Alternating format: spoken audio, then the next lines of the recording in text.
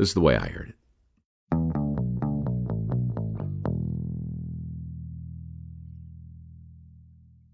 Herbie had a problem, and his problem was Bobby Fleischman. Bobby was the lead singer in a band that Herbie managed, a band that Herbie knew was destined for greatness.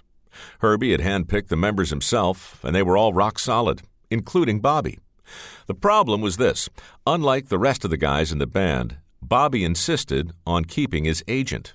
Now, with his group on the brink of stardom, Herbie was not interested in sharing the band's profits with another agent, so Bobby had to go. And Herbie already had his replacement lined up, a 28-year-old, unrepresented singer of Portuguese descent, a singer with a voice unlike anything Herbie had ever heard. But Herbie had another problem. Bobby was close with his bandmates. If any of them smelled a rat, the band would very likely rebel, and Herbie knew from bitter experience just how quickly a tour could fall to pieces if the band wasn't gelling. So Herbie orchestrated a hostile takeover, rock and roll style. He hired Bobby Fleischman's replacement not as a singer, but as a roadie.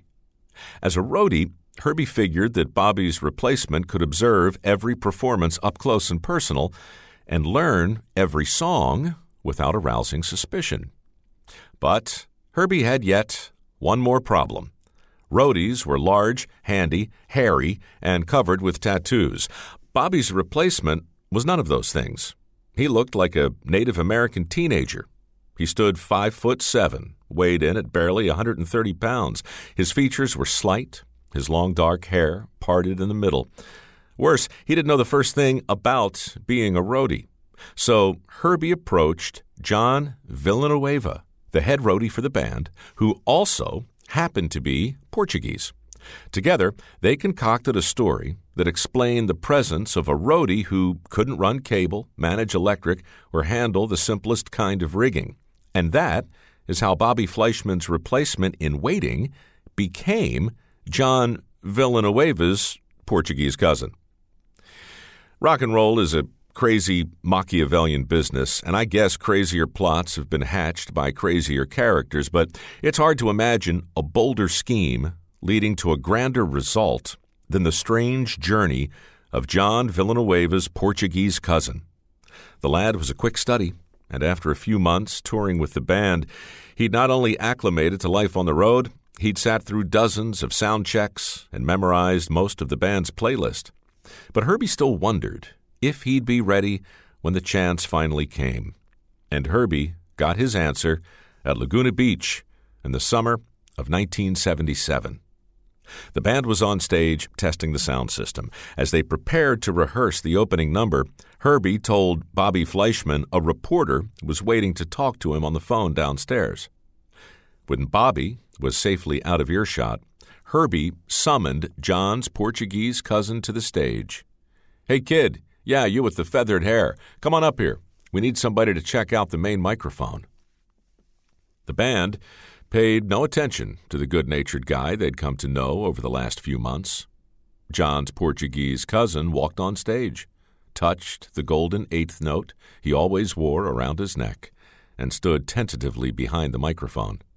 The band kicked into the opening number, and when the moment came, John's Portuguese cousin let it all hang out. Even in the empty arena, the response was extraordinary. The cleaning crew came out to listen. The concession workers joined them. The band, of course, was flabbergasted, but the roadies were probably more stunned than anybody. The skinny little stagehand had a voice like an angel, an upper register with no top, a tone so clear and pure it gave Herbie goosebumps on top of goosebumps. By the time the song was done, there was no question about it. Herbie fired Bobby Fleischman, and the band didn't bat an eye. John's Portuguese cousin signed with Herbie and quickly became the lead singer for a group that would forever change the experience of arena-style rock and roll. For the next 10 years, Herbie got rich, while the fake roadie, who went on to replace Bobby Fleischman, went on to become so famous that John Bon Jovi referred to him simply as The Voice. Meanwhile, John Villanueva, the real roadie, who pretended to be the imaginary Portuguese cousin to a singer no one really knew, went on to give Herbie's legendary band its now legendary name, Journey.